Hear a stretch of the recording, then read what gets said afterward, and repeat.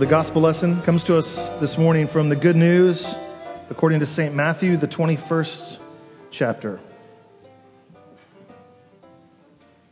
Now when they drew near to Jerusalem and came to Bethphage, to the Mount of Olives, then Jesus sent 2 disciples, saying to them, "Go into the village in front of you, and immediately you will find a donkey tied and a colt with her. Untie them and bring them to me. If anyone says anything to you, you shall say, 'The Lord needs them,' and then he will send them at once." Now this took place to fulfill what was spoken by the prophet, saying, "Say to the daughter of Zion, behold, your king is coming to you, humble and mounted on a donkey, on a colt, the foal of a beast of burden." The disciples went and did as Jesus had directed them. They brought the donkey and the colt and put on them their cloaks, and Jesus sat on them. Most of the crowd spread their cloaks on the road, and others cut branches from the trees and spread them on the road. And the crowds that went before him and that followed him were shouting, "Hosanna to the Son of David! Blessed is he who comes in the name of the Lord! Hosanna in the highest!" And when he entered Jerusalem, the whole city was stirred up, saying, "Who is this?" And the crowd said, "This is the prophet Jesus from Nazareth of Galilee." This is the gospel of our Lord.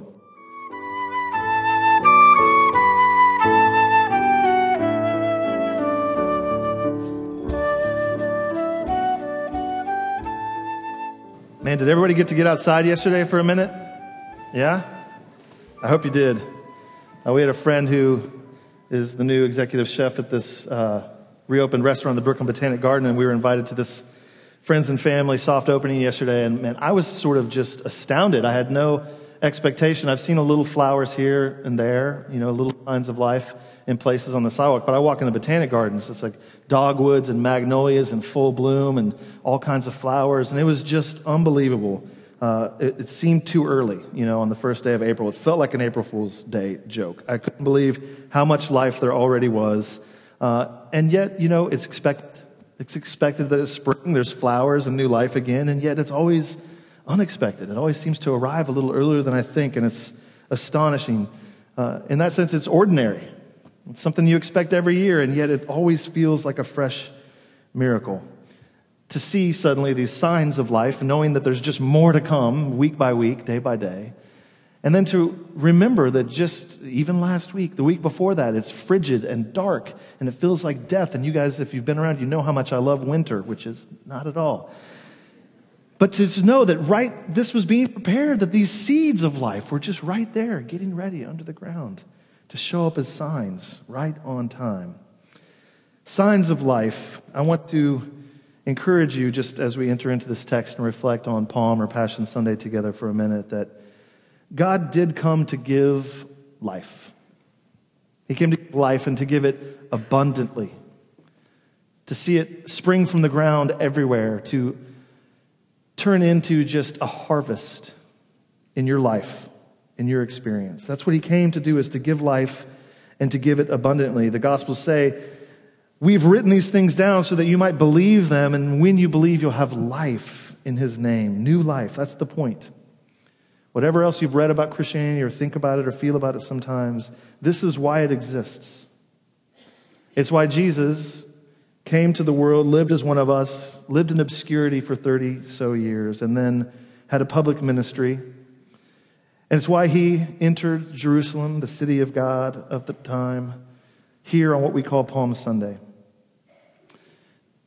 to bring the seeds of life out of the ground, to bring new life right in the middle of the winter of the world, when then as now it can so often feel like it's winter all the time, that evil and apathy and boredom and powerlessness seem to be the ones always up there in power in our experience. But then to know and to believe again with God that even in the ordinary there is miraculousness, there is miracle. That even here there are seeds and signs of life coming up. Have you ever had an experience that if anyone else saw it, it seemed extremely, extremely ordinary. But to you, you knew that inwardly, in your mind, in your will, in your feelings, your life was changing forever. Have you read something like that? It just looks ordinary to you, to others, I mean. I was thinking of this, and you probably have a lot of examples, but one is when I proposed to my wife. This Friday will be 22 years ago that we got married. I proposed to her just a few months before that. And I had all these grand ambitions and plans because I'm like a creative guy and I love theater and all this, kind of stuff. And everyone's like, oh, I can't wait to see when you get married someday what crazy proposal you do. I'm sure it'll be like some white horse on a boat that's somehow also on a mountain or something crazy, right? Instead, what happened is we were driving a stretch of what's known as I-10 between Jackson, Mississippi, where my wife was from, and Austin, Texas, where we were living. And I couldn't wait anymore, and so I pulled over on the side of a road in a farmer's field, and she thought I was getting out to throw up because I looked so sick and pale. But instead, I was just like, come on. And I got in a muddy field, and I asked her to marry me. It was really ordinary. To anyone else, it probably looked like someone was getting out of the car just because they were feeling a little car sick, on the side of a road in a nondescript part of the United States on the side of a highway. And yet, that ordinary scene, my life was changing forever. And so was hers. I'm really sorry about that. Palm Sunday, like that, was actually so ordinary. If you open your Bible, it says the triumphal entry. Well, let's think about it for a second. It was really, really, really ordinary. In fact, in another account in the Gospel of Luke, right in the middle of the ceremony, Jesus breaks out into tears at the high point, looking at his city and going, man, I tried so many times to be a mother hen and to gather you in my arms and take care of you like chicks, and you wouldn't have me, and even now you're going to reject me. So he's crying at his own birthday party. And in Mark's Gospel, Jesus no sooner enters the city before he hightails it back out, seeing that the hour is getting late. When he comes back into the city the next day, he sneaks in without any fanfare or any crowd. Ordinary. As we see in this text, as we heard in Matthew's version, humble, riding on a donkey. It seems like this party is over almost as soon as it begins. But could it be that on the surface, it looked ordinary, but just underneath that surface, there are miraculous seeds waiting to burst forth with life? Now think about a time that you were anticipating a big event, something important to you. Do you remember the knot in the pit of your stomach that you endured for many days in advance? How tense you felt, how jumpy you might have been, how now and then someone would catch you staring off into space, just lost in thought and anticipation. Do you know this feeling? Now put that onto this event. Enter into the mindset and the expectations of the handful of people who were there. Imagine them full of nervous anxiety and hope. Hundreds of years we've been telling this story that God's going to send a king or a great prophet, and we would expect it, as the scriptures tell us, to happen at Passover. That great celebration of God saving us from slavery. And we had the sacrificial lamb. We put the blood on the doorposts of our houses. And we were saved from death. And we were brought out into new life. And we wandered with God and by his presence into a promised land. And now we're under occupation again. And all the bad people are in power. And we have no power to change. And yet we know that he's promised. And man, maybe it's this guy. He's doing some miraculous things. He seems full of authority and power to heal. We heard what he did over here and in that village, in that town. Now he's coming into Jerusalem. And they sneak off to see what's going on and to celebrate him coming. So I would say beneath the surface, what Palm Sunday celebrates is not just something simple and ordinary or straightforward. In fact, the air is crackling with electricity as all the people in this drama sense that something big is about to happen.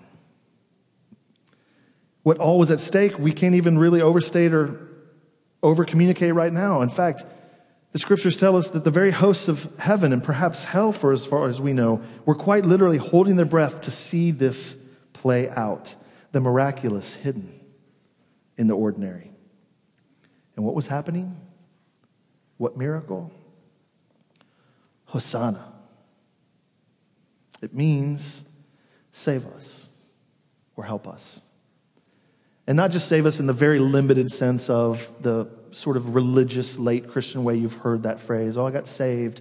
But no, the word is really simple. It's sozo. I talk about shalom a lot because it's a concept you kind of have some familiarity with, where everything flourishes. That's what sozo means. To save is to fix everything, to make all things right again, from the creation itself to human relationships, to your inward spiritual state with God, yes, to union, reconciliation, reunion, healing, flourishing. They are crying out, sozo us, save us. Jesus, Messiah, save us. They're crying out for help. And then they're quoted this scripture, at least in the gospel. Have no fear anymore, child of God, daughter of Zion. Your king is coming. Your king is coming, and look for him sitting on a donkey's colt. It says his disciples didn't understand these things at first, but when he was glorified, they remembered. So at the time, it was still ordinary. Still just seeds getting planted in their heads. Why does it have to be a donkey and a colt? Why do we have to go tell them the Lord has need of them when we bring them back? Which I dare you to try next time you're trying to hotwire a car. Say, the Lord has need of it. See what happens. Comes back. They go in, and it's, man, this is muddy. Man, he doesn't even have a saddle. I guess I'll take my coat off. I guess we'll throw our coats down. Well, someone's chopping off palm branches and throwing them on the ground. And then again, it's over before it gets started. And here's where I want you to see. I'm going to bring in a little bit of history here that's really important to understand what's happening and how it applies to us. And that is this. You wouldn't know it from this. You have to know history and study the actual historical details and records of the time. But Palm Sunday that we're celebrating today, Jesus riding into Jerusalem, the beginning of that Passover festival, actually, at the time in Jerusalem, was a tale of two parades. There were people gathering at two different paths to celebrate a king coming into the city. I'm being serious. I'm not being facetious. I'm about to explain it to you. At the other side of the city, at the same time, the same day, Pontius Pilate was riding in to the city to observe the festival and to rule over things. And so one parade is full of what you might call this sort of momentous energy. It's not ordinary at all. It's flashy, and it's full of armor and swords and trumpets and banners. Everyone's there. It is, to use an anachronism, definitely being streamed on cable television. And then ours. Small, ephemeral, ordinary, a few peasants, some children. Had to tear palm branches off the nearest tree. It's a tale of two kings, a tale of two kingdoms, a tale of two paths in the world. One, Jesus would call a wide path. One that is wide and easy to walk, and it leads to destruction. And then another path, one that is narrow and hard, but that leads to shalom and peace and flourishing. The question for us as we reflect on these for a moment together is, which parade do you want to show up to? Which king do you want to celebrate? Which path do you want to walk on? See, at the front gate to the city, this is the parade and the path of power. This is Pontius Pilate, the ruler of the time from Rome, coming in to the city that they've conquered and that they rule over. He came in through the front gate from the west, Freudian slip maybe. From the west, he had left his palace that was on a sea, and he marched into Jerusalem. He comes at the beginning of the High Holy Festival of the Jews, when the population swells in Jerusalem from 40,000 to over 200,000. He didn't come to offer a sacrifice to atone for his sins, but no, he came because they're an occupying force, and these people are real religious. They're a little uppity. You never know what's going to happen. And so he's going to show up on behalf of Caesar and the entire Roman Empire to let Jerusalem and all the surrounding towns and villages remember who's in power. He brought with him an impressive display of military might. The sun would have reflected bright off the swords and shields and helmets of the Roman centurions. There would have been a giant cavalry mounted on impressive horses, armored for battle. And then, of course, Pilate himself seated on a mighty war horse in full regalia. They would have thundered through Jerusalem from the front gate to Pilate's headquarters in the city that stood as the principal seat of power of Rome's occupation of Jewish Palestine. And he was there not just to inspire awe and admiration, so much as to inspire fear. To make the people cow before him and to remember Rome's great military force. That Pax Romana that everyone enjoyed. To remember that the reason it existed is because what they would do to anyone who came against them or to any traitors who dared defy them, and that is that they would crucify them on a wooden cross for all to see. And this, then as now, is still the way of the world. It makes sense to us. We understand power. If you can get it, you try to get it. If you can have privilege, if you can get it, you try to get it. Prestige, same thing. Everyone wants to be king for a day or much longer. To make money, to enjoy some new adventure, to experience pleasure or transcendence. There is always stories being told. It's a broad and wide path. Get on this path. Get as much power and prestige and privilege as you can. Follow us. Follow the crowd. Show them that you have swagger. Show them you're not going to bow down. Lift up your chin. Inspire people or instill fear in them and obedience.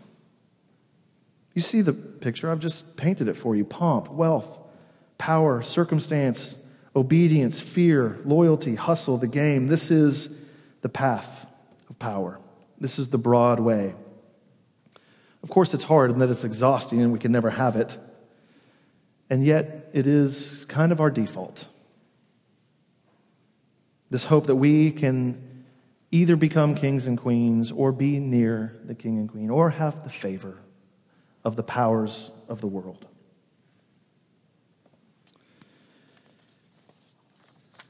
The challenge here for us, without saying much about it, is to understand that this will always be the way of the world until God has finally sozoed the entire cosmos and planet and all of us. That there will always be this path available to us. We will always be tempted, and even by our own default nature now, living in a fallen world with broken homing devices, if you will, what we call sin, that make us long for things we shouldn't long for, and not long for the things we ought to long for. We will constantly be tempted to go down this path, to get as much power on our side as we can, as much privilege, as much prestige. And we will make as much noise to let people know about it, get as many followers as we can, as many likes as we can, as many subscriptions as we can. Meanwhile, through the back gate of the city, the back door, there's another parade taking place. And this, just for alliteration, I'm calling the path of praise. You heard it again. They brought the donkey and colt, put their cloaks on them. Jesus sat on these. Most of the crowd spread their cloaks on the road. Others cut branches from trees and spread them on the road. The crowds went before him, and they followed him, shouting, "Hosanna to the Son of David. Blessed is he who comes in the name of the Lord. Hosanna. Lord, help us, save us in the highest." And he entered from the east, not where the kings and queens entered. This is the equivalent, if you just for fun architectural details, if you walk out here on Clinton Avenue that we're on, you're going to see it's one of the most prestigious lanes of the 20th century here in Brooklyn. It's wide and full of beautiful houses. Walk a street over to Waverly and it's tiny and small, and you can see because these old carriage houses, so-called, were where the servants entered. So all the beautiful people in their fancy dresses and their parasols or whatever they might do, walking down this avenue where just a little bit over, all the servants had to sneak in. That's the entrance that Jesus was using to Jerusalem, the back door. And he's not on a majestic war horse, but instead on a borrowed donkey. He's not surrounded by armed centurions, but a crowd of simple men and women and children shouting, throwing their coats on the ground and their palm branches. And they are claiming that he is now the king to come, the descendant of mighty David. They believe that somehow in this ordinary man, in this ordinary experience, there is something miraculous buried within that is going to be revealed soon to the whole world. And he's been determined to go to Jerusalem on this time, ever since we saw his transfiguration, when he revealed some of his hidden glory to a few of the disciples. It said he set his face like flint to enter into Jerusalem and to go to this cross for this moment, to go into the tomb. He's been determined to come here. He doesn't even stick around like Pilate does. He goes back out to camp outside of the wall. There's no fortified headquarters for him to go in and take his seat of power. He looks around and slips out. He is coming again, not to offer sacrifice for his sins, but instead to be the sacrifice for the sins of the world, to suffer and die with and in the place of sinners like us, like Pilate, like the Jewish authorities who will spend this week trying to find a way to kill him, like the crowds who on this day are proclaiming him king and asking him to help and save, and by Friday are screaming, "Crucify him, crucify him." See, there are so many ways in which this is so ordinary, and even ordinary in its sort of pathetic sadness. But this donkey, this colt, this humility tells us so much about the kingship of Jesus, the path of praise. It shows us how different his kingship was then and how it still is different today. It's quieter.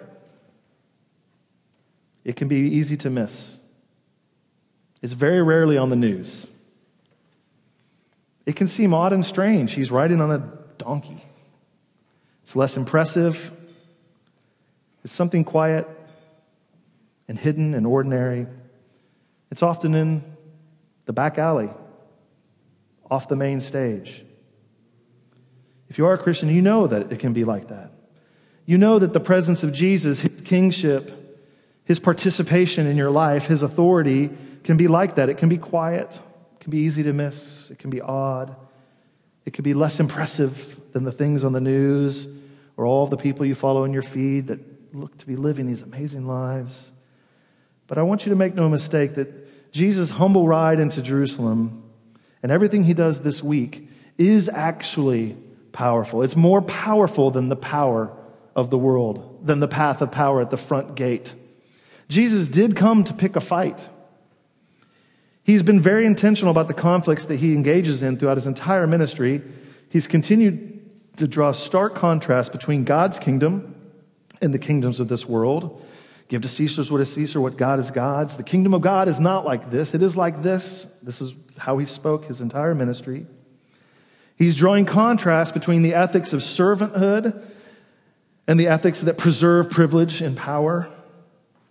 Jesus' cross will reveal that violence is not set right by more violence, but instead the violence done unto him in Jesus' cross displays to the world the never-ending spiral of death that violence brings, that man commits against brother and sister through their abuses of power and privilege. But he, by absorbing all of this, becoming the scapegoat for the hatred and anger and alienation of all those trying to compete for power against one another, he comes and he says, and we didn't read all of this, but it's quoted in Matthew. I read it to you. Look, your king comes. He's on a donkey, on the foal of a donkey. This is Zechariah chapter 9. It continues. Here he comes, and he says, I will cut off the chariot from Ephraim. I will get rid of the war horse from Jerusalem. The battle bow shall be cut off. I will speak shalom to all the nations of the world. My rule shall be from sea to sea, from the river to the ends of the earth. This is the power that Jesus came with. That's the seeds of new life hidden in the ordinary. Yeah, he's not what they expect or what we expect. It's not what Pilate expected. When Pilate finally comes face to face with Jesus, he's utterly confused. Read it this week. Read the Gospels as part of your Holy Week. Culminate on Friday and Saturday and Sunday. Pilate is utterly confused what to do with this man. This confrontation of two different types of kingdoms, two different types of kings, two different paths in the world confront each other, and Pilate washes his hands. He's like, it makes no sense to me. I just don't want to get blamed for it. Okay, you do what you want. And they kill him.